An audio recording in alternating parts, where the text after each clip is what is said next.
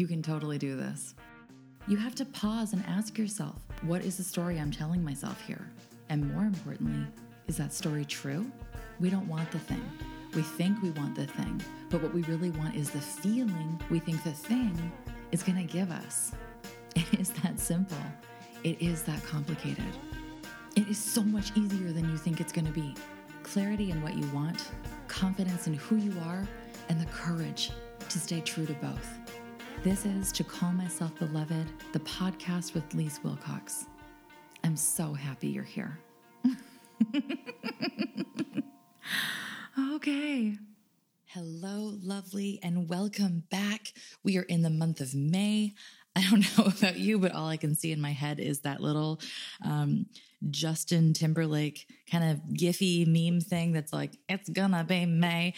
Every day that I look at the calendar, I'm like, oh, look at the date today. That is what I see in my head, which is funny considering there's so much other stuff going on around us right now.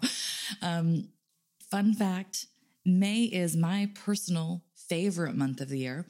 It's my birthday on May 11th, and my birthday falls just in rapid succession this year, fresh off the heels of Mother's Day. So I've got Mother's Day and my birthday in a 48-hour window coming together to be one super holiday surrounded by my baby girls and tulips. So it's not a bad way to spend a month. To recognize, or really to celebrate those two occasions, because, man, I'm a big believer in celebrating the small things, and I'm a really big believer in celebrating the big things too. And this year, celebrating Mother's Day and my birthday in such a tight time period, in quarantine, where I'm not actually able to go and see any of my IRL friends or my amazing extended family, I wanted to really go with the flow of, all right, this is what it looks like this year. I'm going to emotional alchemize myself and think about what I could do to make this month that is already special even more special given the current circumstances. So as you may have already seen over on Instagram at Lise Wilcox, I launched my very first book for pre-sale. And I think there is no better way of celebrating myself, really marking the occasion in a meaningful, purposeful, really joyful way than really to tuck into the pre-sale of this book. To Call Myself Beloved, a story of hope, healing, and coming home is the book. It's like the guidebook I wish had existed when I was navigating all the transition in my life, from identifying and healing from childhood trauma, navigating a really painful divorce, breast cancer and cancer treatment. I noticed in my life at each of those very significant, very traumatic events that I had this relentless optimism through each. And I, as you know, from being here, from being a listener, from being a reader, what have you, I have this ability to navigate these extreme life events with grace. And when I started to observe that, and I started to look back on how I had done that, I realized I had kind of created my own set of rules, or my own instructions, my own how-to kit. So I wrote a book about it, and I'm so proud to share it with you because I know firsthand, obviously, what creating those parameters, I'm so aware of the effect it's had on my life. And as a result, my relationships and my business and my family, it's just phenomenal. So I'm really excited to share that with you because I know what an impact it's going to have on your life. Now, the really cool thing about launching something in pre-sale is that it allows us to just kind of build a little bit of hype. My goal is to sell 200 copies, and to make that really extra special, those 200 copies, when they're available in print, they'll be signed to you with a handwritten note of appreciation from me, which I kind of think just it's this little community element, right? It feels very grassroots and special. we were going to launch the book in October, but because, when I'm recording this, I think we're already almost at 160 copies sold, like pre-sold, which is amazing. And I think I'm in talks with my publisher to possibly push that date up. But regardless, if you are somebody who's pre-ordering, you'll get the book before it's available on Amazon, which is also awesome because that makes you super VIP in my opinion, right? So you can head over to lisewilcox.ca. It's a brand new website. And you can check out the link there to purchase.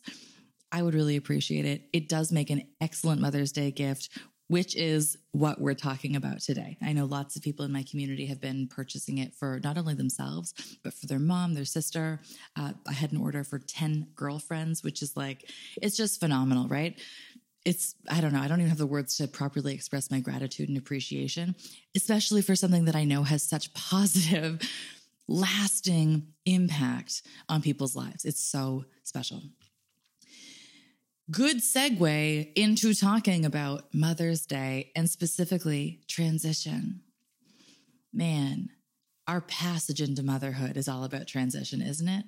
That icky, uncomfortable, holy shit, I don't think I can do this. I'm not sure if I'm going to throw up or shit my pants or maybe both. Oh God, please not at the same time. Transition is blindingly uncomfortable, blindingly. That is not only true of labor and delivery, but it's true of life.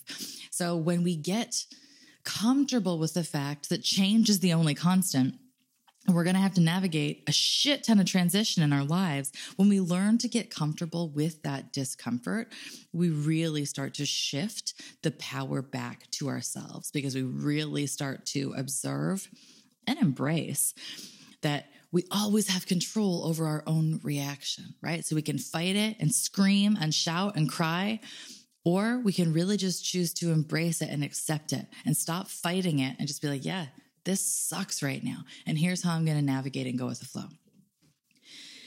When we're talking about motherhood, I don't think there's a better analogy to use because motherhood is a giant transition on its own. And while Mother's Day is very well intentioned and focused around giving mom that one break out of the kitchen and taking her for brunch where she has to wait in a line, or just delivering breakfast in bed where you're waking her up and now she has to clean up crumbs from the croissant in her bed. It's I don't know. Mother's Day is so well intentioned, but it's also so misguided. The cultural narrative we have around Mother's Day is it's one day, give your mom the attention she deserves. Give your mother the attention she deserves every day. She's your mother. She gave you life. She is doing 24/7, 365 unpaid labor to raise you and guide you into this world. Do some mothers really fuck this up? Yep. Some of them do. Some of them really do. But most mothers are doing a kick-ass job. They're doing the very best they can with what they have. And frankly, that's pretty darn good. And they're raising humans. So maybe we should just make Mother's Day every day, Nonetheless, when we are talking about Mother's Day, there are just so many tropes. There's There's a very finite set of parameters that allow us to define how we celebrate Mother's Day. And being a bit of a, non sequitur over here.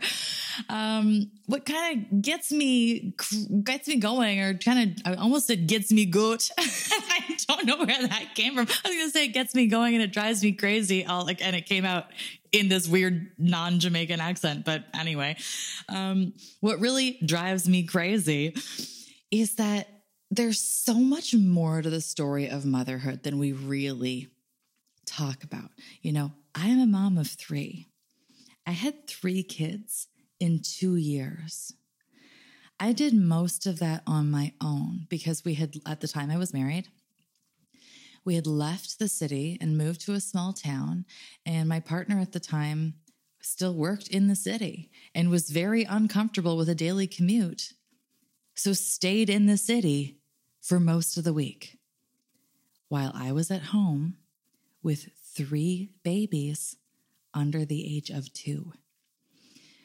Let me tell you, there is a transition into motherhood. And specifically what we're talking about, I don't think I've mentioned yet in this episode, is we're talking about the identity crisis that hits when motherhood arrives. Is motherhood joyful? Oh my God, yes. Is it full of incredible discovery and wonder and true unconditional love? Oh, yes. Is it met with so many moments of incredible, again, wonder and appreciation for the divine nature of our world? Yes, yes, yes, yes, yes, yes, yes, yes. My time spent with my kids, especially now, I just feel like, change is the only constant, and kids are constantly growing and changing. And at every age and stage, I keep thinking like, oh man, this is the best, like 4-year-olds are the best. They're so much fun. And then they turn 5 and it's like, no, 5-year-olds are the best. Like, I don't think it gets better than this. Then they turn 6 and it was like, oh my God, 6 is like the best age. And now my kids are 7 and 9 and I just can't believe it. They're so delightful. They're these like bright, engaging, wondrous little beings that are just like constant joy. My twins especially are constant joy.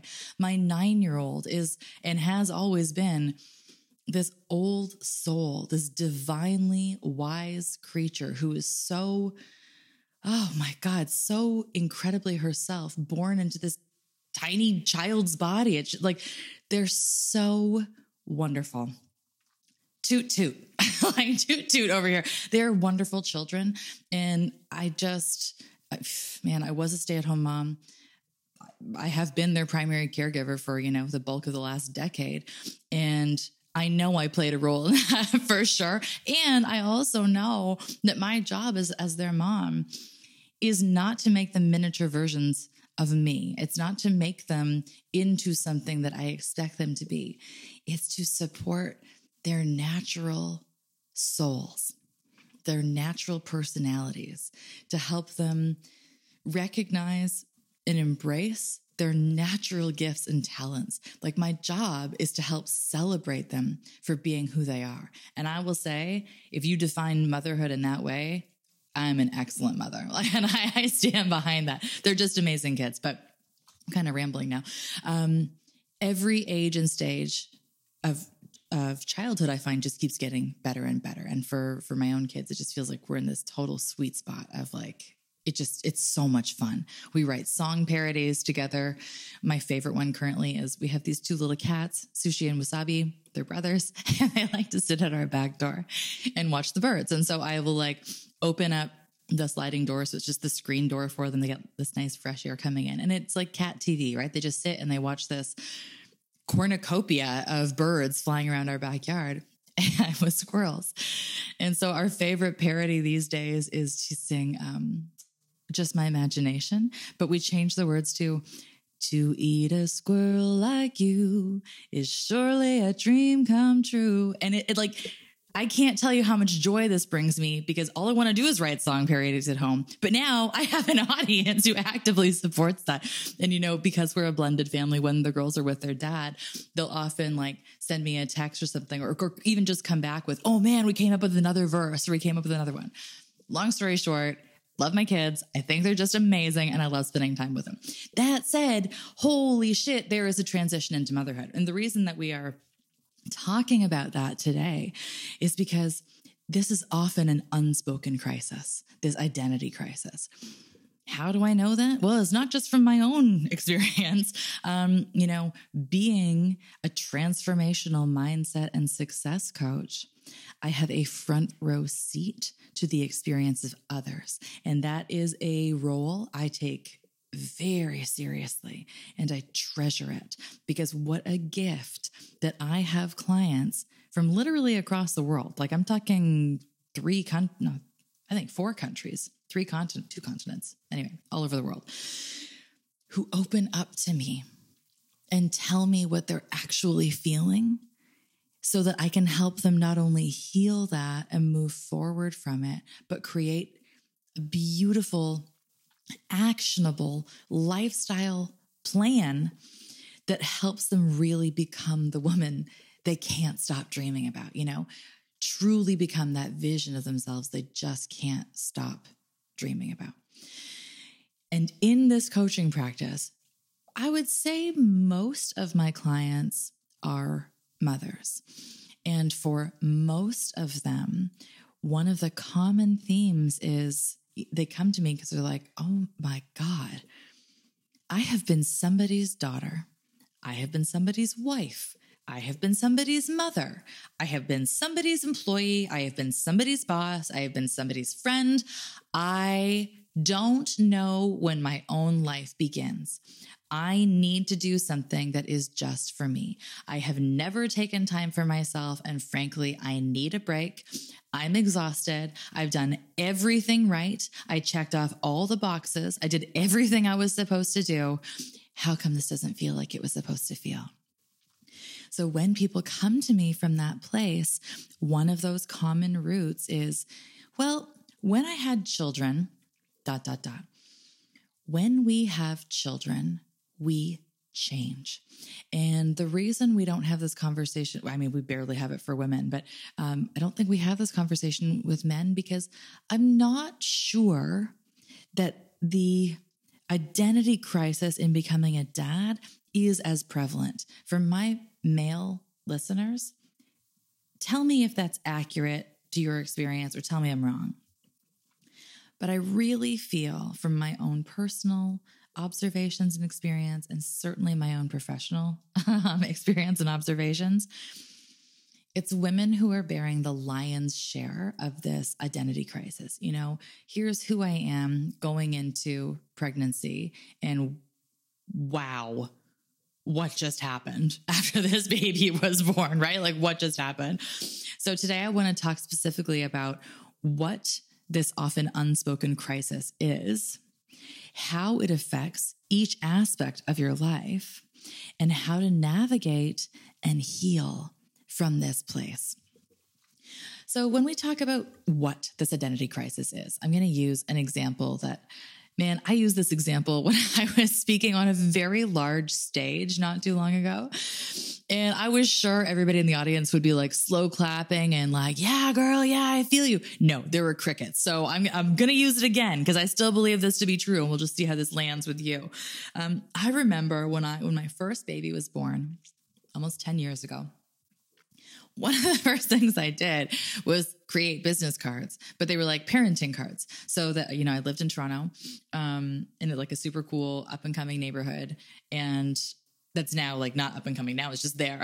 But when I was there, it was like still up and coming, but it was like populated by young families. You know, you could have played a stroller drinking game that every time a stroller walked by, you'd have to take a drink and you'd be hammered within like 10 minutes. It was like a lot of young families. So naturally, when we were going to the park and meeting all these new people, I wanted to have some kind of contact information, right?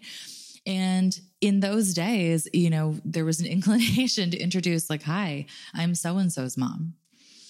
And then I watched it happen on Instagram too. Apparently, when I use this example like on stage, people are like, no, I didn't make those cards. And I was like, really? Because I feel like I was not the only person making those cards at the time. They had my name, my daughter's name, definitely introduced myself as her mother, and our phone number, right?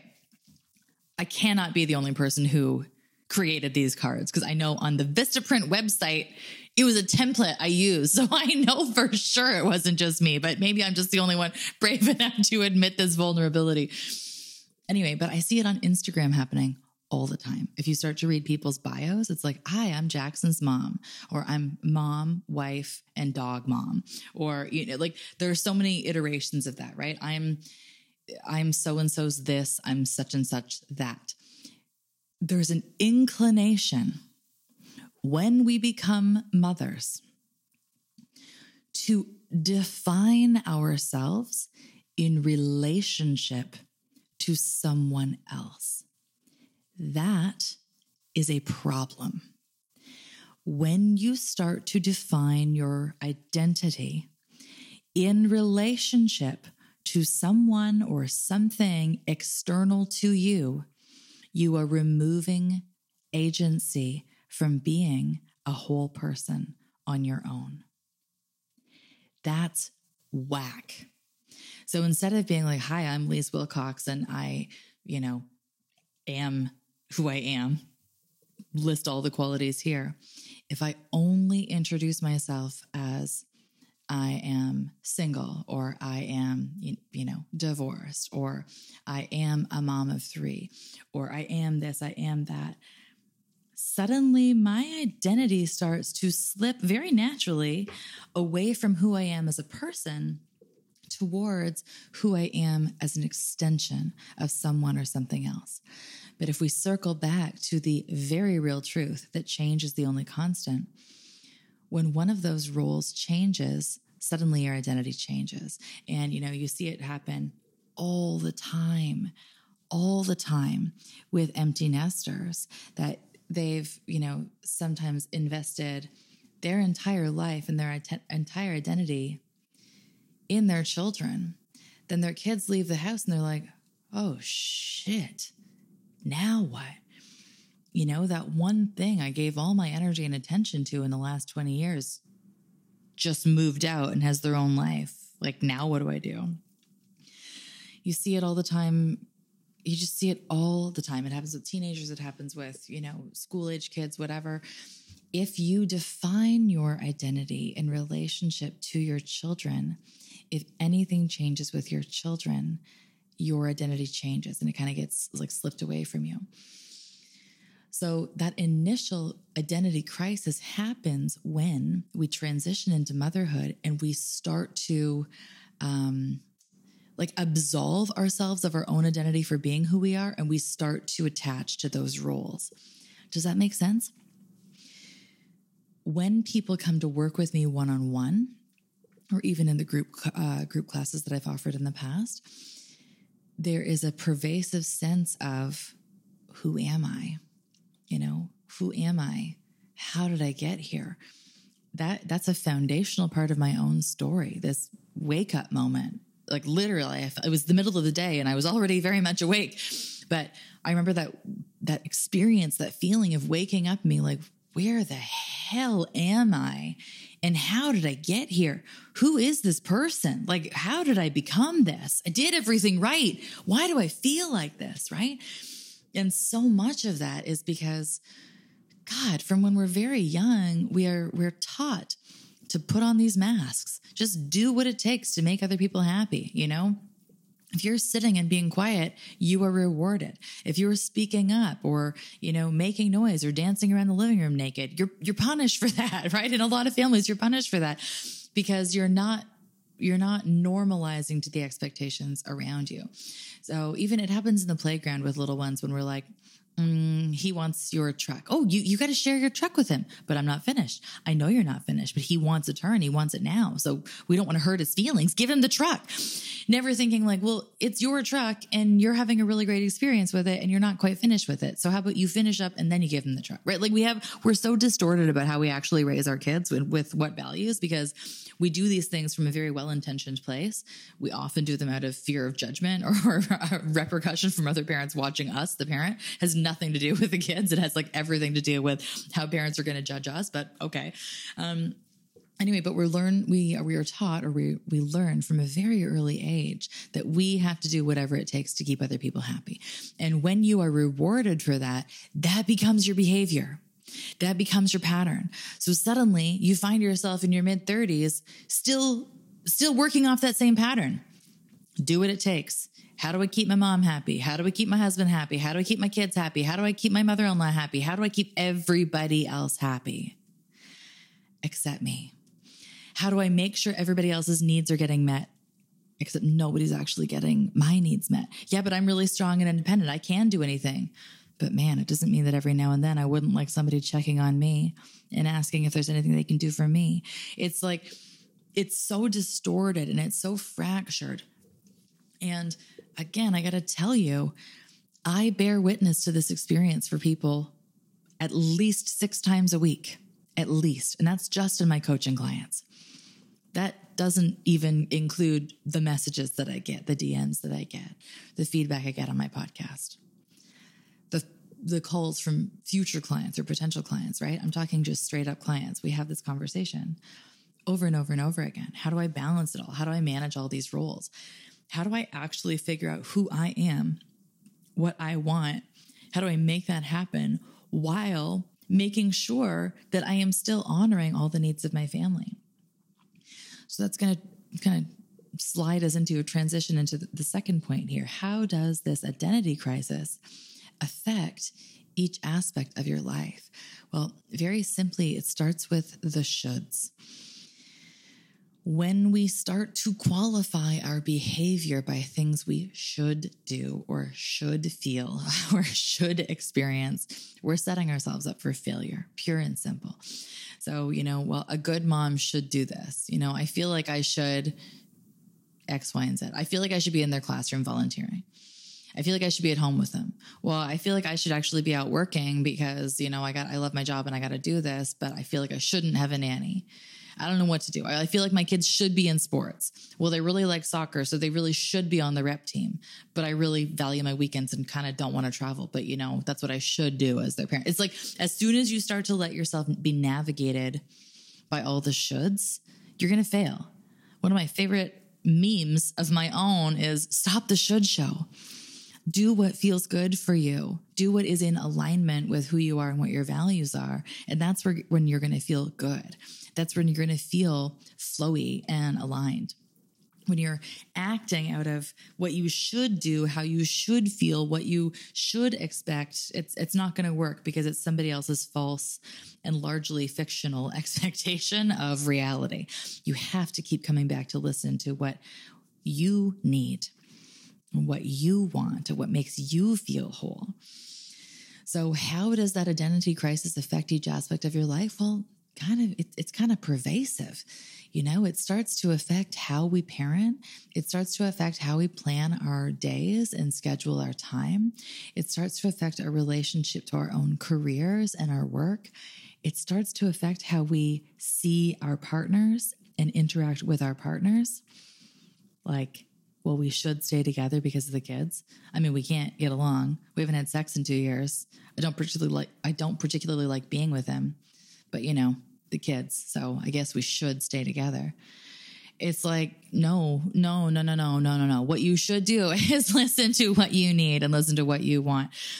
I know for a lot of women, there is this weird like Madonna complex that happens when you first transition into motherhood.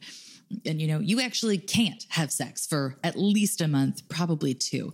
And after that, I am about sex and I'm about nourishing this incredibly special spiritual connection that manifests physically between 2 people. But when you haven't slept for like 3 months and you usually smell like baby vomit, and you've spent most of your day keeping track of when your baby is either eating or pooping, I mean, call me crazy, but you just don't really feel like you're in the mood, right? There's so much other work to be done to like cultivate your sexual energy. And it comes from such a nourished, caring place that both partners have to be so aware of managing their own needs so they can actually take care of themselves, take care of the baby, and take care of each other.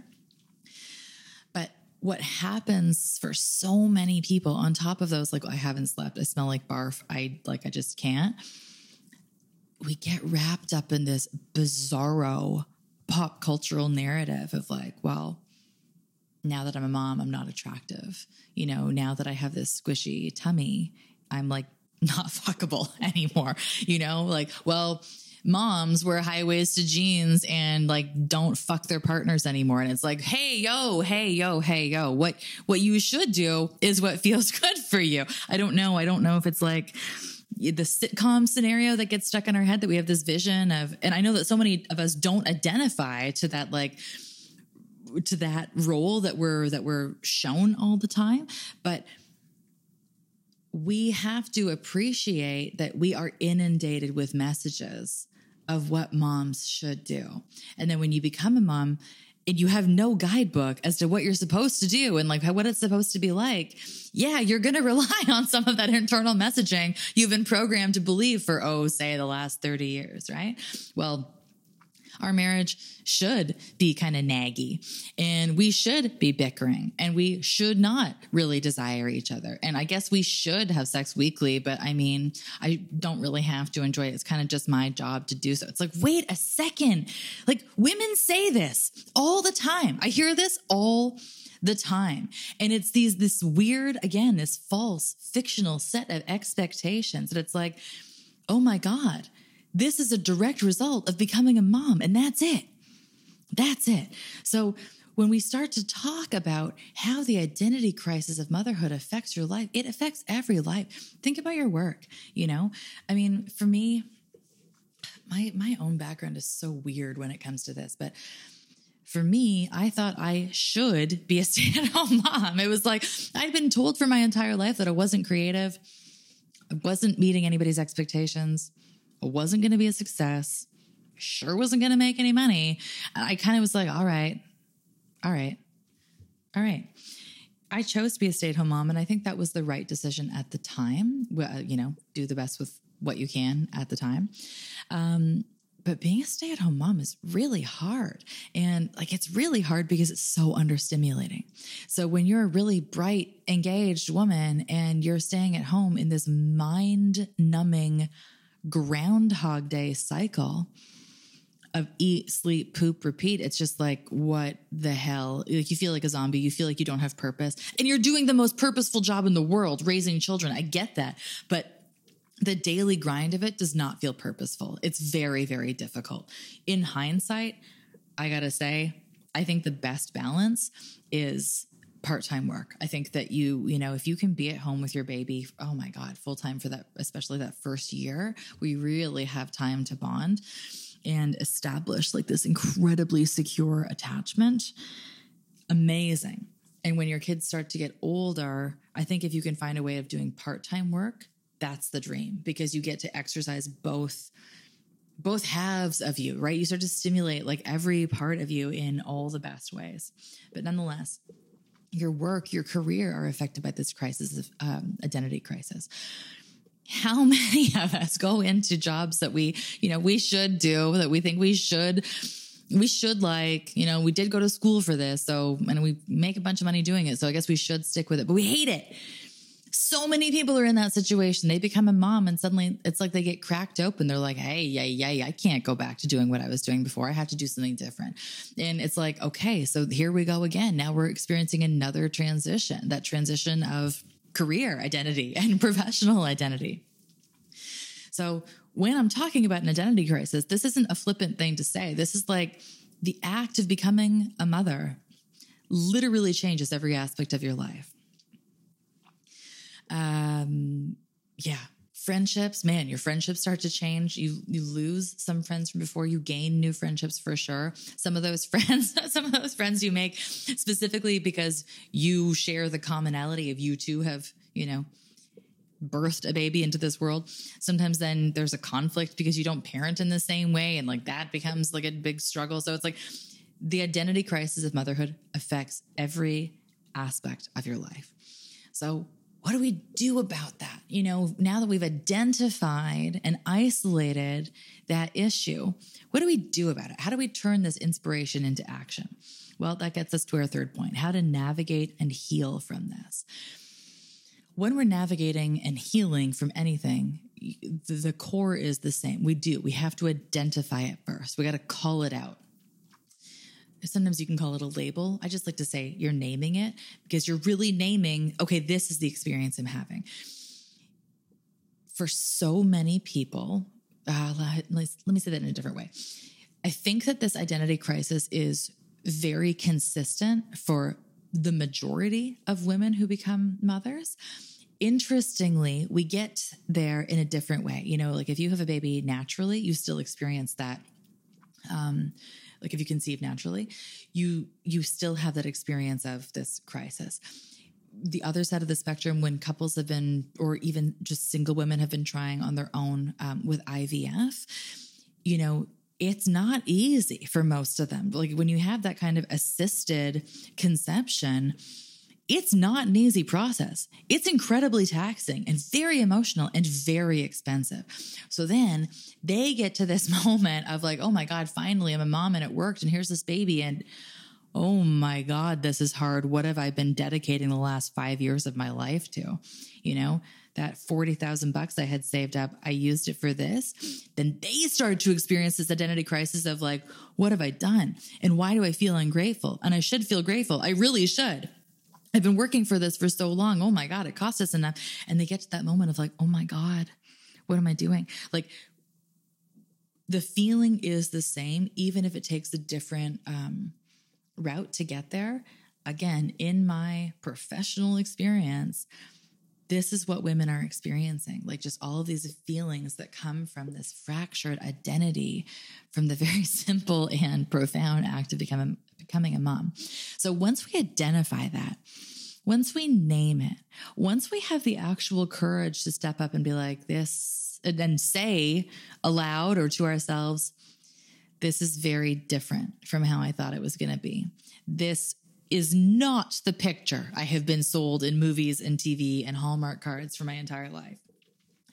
This feels very intense and I feel a little bit unsure and I feel afraid. And I have just realized I've committed to one thing for the rest of my life that's going to consume possibly every waking moment and possibly every sleeping moment too. When we can have the courage to identify that I'm having some feelings here, that's a really good step, because once you identify your feeling, you know our feelings are just feedback. And our feelings, which are feedback, give us very valuable insights as to what still needs to be healed. So, you know, I can share with you personally, my own experience was like, as soon as I became a mom, I became so viscerally aware of the injustice that my own mother left our family when I was really young. I became viscerally aware of the tragedy that I was raised in an abusive household after that. It's like I had tuned it out. I'd blacked it out. I'd blocked it out for a good long time. I did a really good job of repressing it. I found all the right reaches: booze, spending, relationships. I found all the right things that I needed to repress those feelings and not feel them. And when I became a parent 3 times over in less than 2 years in such like rapid succession, and I became fully responsible for these little girls and was naturally very good at it and very loving and very tender, and still struggled. You know, after the twins were born, I definitely had postpartum and I didn't know what to do about it until I had another wake up moment, was like, holy shit, I need some help here, right? Identify it, ask for help. But nonetheless, my own experience in becoming a mom, it's like the levee broke. I couldn't hold it down anymore. I couldn't repress it anymore. I was overcome with feelings of, you know, it had felt like a pervasive sadness for my whole life. And when I had the mental space to start feeling it, I realized I had decades of anger and decades of resentment and hurt and disappointment and injustice pent up. You know, spoiler alert, I got breast cancer very shortly after that, and I am very confident there's a direct correlation between the two. I had so much pent up emotion that I had not been able to feel, and I hadn't given myself permission to feel because it was too scary. I didn't want to be brave. I didn't want to be courageous. I didn't think I was brave. I didn't think I was courageous. It was that act of motherhood when I gave birth naturally. You know, my first baby was born at home in 6 hours. She was born so fast. Like I didn't know I was in labor for most of it until she was like actually coming out. And, you know, my then husband called the midwife and she was like, I'm sure you're going to be fine. Like, don't worry. We've got, oh my God, the baby's coming right now. Like she was born so fast. The other midwife couldn't even get there. My twins, where I live, you can't have twins at home. So I had to have a hospital birth with them, and the hospital had been pushing and pushing and pushing to give me an epidural. And it doesn't align with what I believe in personally for my body, my choice. I don't care what other people do. It's my body, my choice. And I'd been fighting for like 9 months to not have this epidural. And finally in the moment, I was like, fuck it. If this is going to make this easier, fine, do it. They got the line into my back. And as they got the needle in, I like grabbed a nurse by the collar and I was like, these babies are coming now. And she rolled her eyes at me. And she was like, sure, you've been in labor for 3 hours. I'm sure they're coming. And she was so sarcastic. I'm fucking pregnant with twins and it's August of a heat wave. I was like, not to be fucked with in that moment. I literally grabbed her by her collar. I was like, I have done this before. And these babies are coming right now. And she was like, okay, let's have a look. And all of a sudden she was like, oh my God, call everyone. Because again, like my twins, they got the lion in my back. So I had the discomfort of that experience, but they never actually administered any anesthesia. The twins were born in less than 4 hours from start to finish. It was insane. Like I went into labor in my front yard and 4 hours later, after a 1.5 hour commute to get to the hospital, they were born. It was a crazy experience, but nonetheless, I had 3 babies naturally. I had a twin birth naturally. In each of those moments that I navigated to with grace, minus the one minor, assault on a hospital employee, which was necessary, by the way, I couldn't shake the feeling of like, oh my God, if I can do that, I can do anything. What else can I do? So it was this like act of becoming a mother that rocked me. It shifted it shifted many things inside of me, I'm sure, from a physical perspective, but it shifted something spiritually, energetically, subconsciously. It shifted. And from that moment, I was like, shit, that was pretty brave. That was pretty courageous. I was pretty scared going in, but it worked out kind of okay. Hey, yeah. What else could follow that same pattern? That allowed me to crack open, and it allowed me to be open to the experience of identifying my own shit and being aware of my own very heavy emotional baggage that I'd been carrying single-handedly for a very long time. So when we identify this is what we're feeling and we trace it back to finding out from the insights that we're being given what needs to be healed, we heal it. Can we do that alone? Probably not. It's in that moment that you have to ask for help. You have to ask for help. That's why people hire coaches right there, because they're like, holy shit, I know how I feel. I know how I want to feel. And sister, they are not the same. And yes, I am a strong, incredibly high potential, like very capable, independent woman, but I have no idea how to get to where I want to go. That's why they hire coaches. So you got to identify it and start that healing process, which largely starts by asking for help. Somebody who can help you identify the blind spots. Where is this pattern coming from? Where else have you experienced this pattern? What can we do to start breaking that pattern? What are you still hanging on to at a subconscious level that we need to identify and release to help you further break that pattern and really move on without those limiting beliefs that have been holding you back for so long, right? That's how you do it. You just do it. The tragedy for me when I watch this happen is that, I watch women all the time say like, yes, I want to do this. I want to do this. I don't want to feel like this anymore. I know how I want to feel. I don't know how to get there. I need help on my own. Oh, but that costs a lot, so I don't want to do it. Or, like, oh, yeah, I don't think I have the time to do it. Those are very real fears. Don't get me wrong. I'm not dismissing them. They're very, very real fears. And at the same time, you have to be aware of that fear and be like, okay, but what will happen if I do this? And what will happen if I don't do this? We're talking about an investment in time and money in yourself. And the irony is that if you are someone who does invest the time and money, which we're talking about energy. So if you are somebody who already invests the energy in yourself, you probably don't feel like that anymore. It's when you feel like that, when it feels so overwhelming and out of balance and out of alignment, that's a very good indication that you haven't to date spent any energy on yourself. You haven't invested any energy in yourself. So it's like, this is the kind of the catch-22 is that if you want to navigate and heal this, then navigate and heal this. And what that takes is investing the energy in yourself, it starts with an intention. It starts with a decision that, you know what? I am going to heal through this.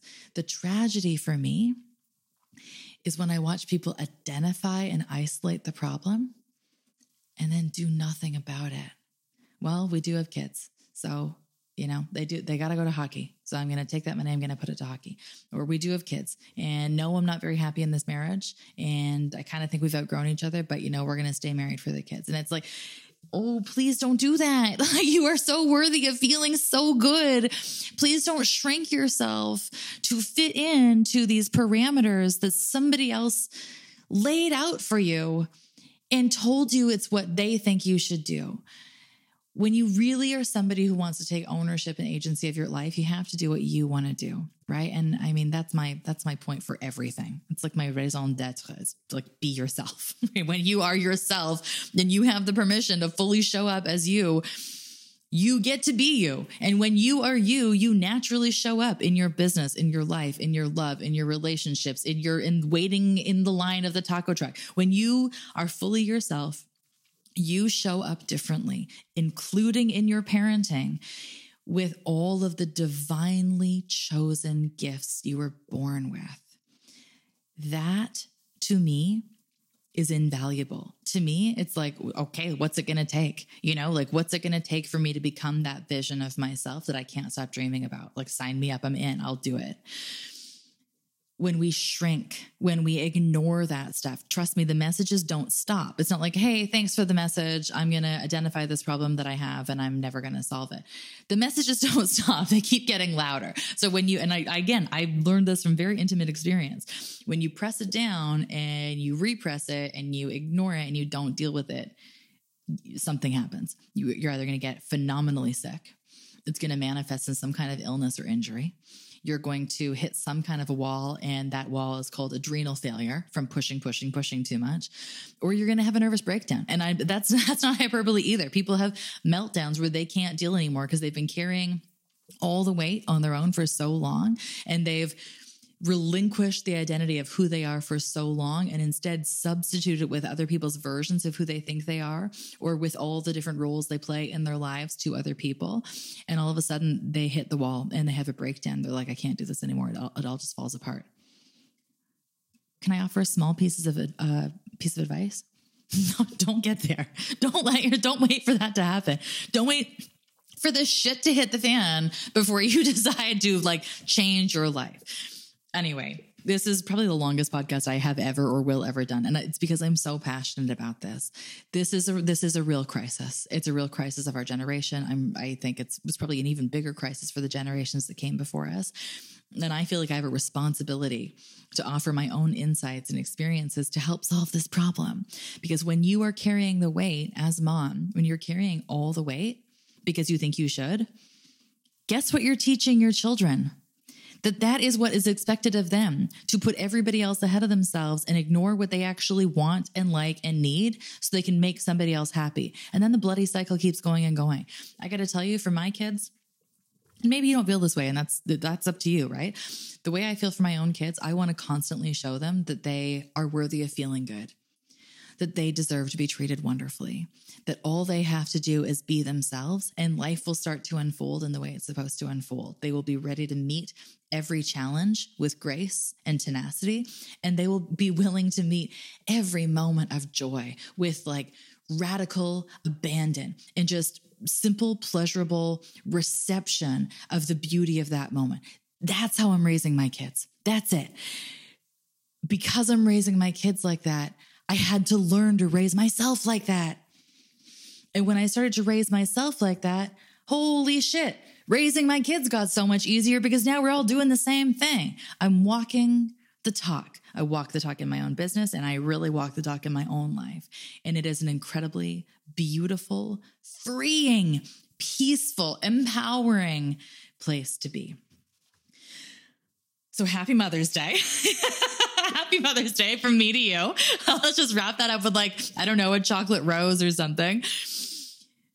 What is that often spoken uncrisis of motherhood? It's an identity crisis. How does it affect each aspect of your life in every way? It's an insidious crisis that kind of slips in and it sneaks in kind of quietly so you don't notice it until the house of cards that you've built has kind of fallen over. And how do you navigate and heal from that? You have the big breath moment of courage that you identify that this is hard. You have that moment of courage. It's like, holy shit.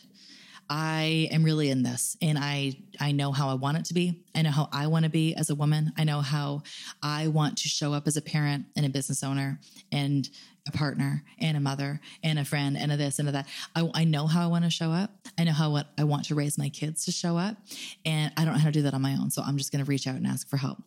If that someone is you and you are in that like epic level of courage right now, oh man, I'm here for you. I am here to support you. You can book a coaching consult with me on my website at lisawilcox.ca. We can just chat for like 15 minutes as to what specifically that would look like for you to work with me. In general, we work together for 6 months. The first month, we just do 1 call a week for 4 weeks. And so in that time, they're like these big clarity sessions. We get really clear on where you're coming from and where you're at and where you want to be and what kind of patterns have there been and what kind of stories have you been told and what kind of beliefs are there like kind of stuck up there in your subconscious that are holding you back from getting what you want. We talk about what's working so well, what you're really proud of. And we talk about the things that aren't working really well that you need a little bit of help with.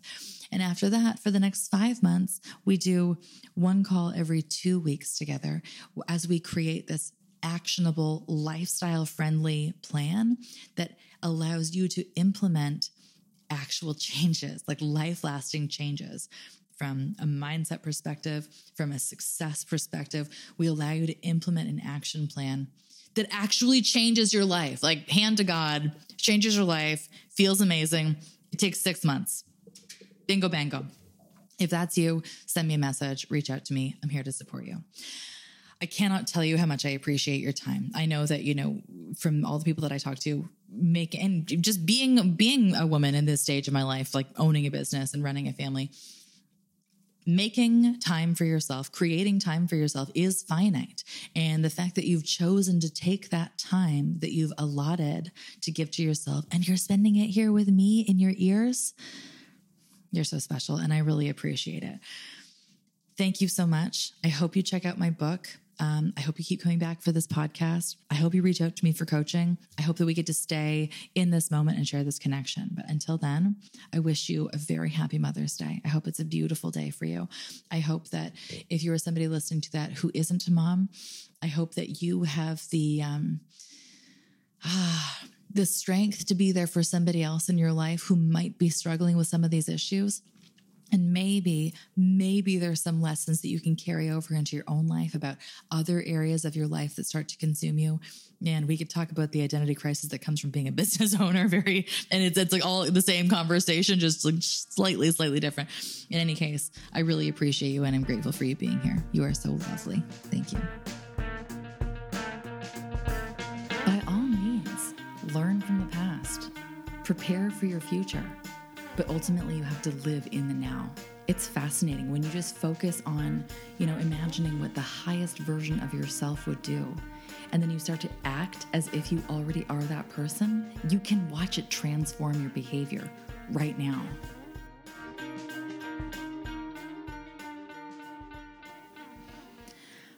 We did it. Let's go get some tacos.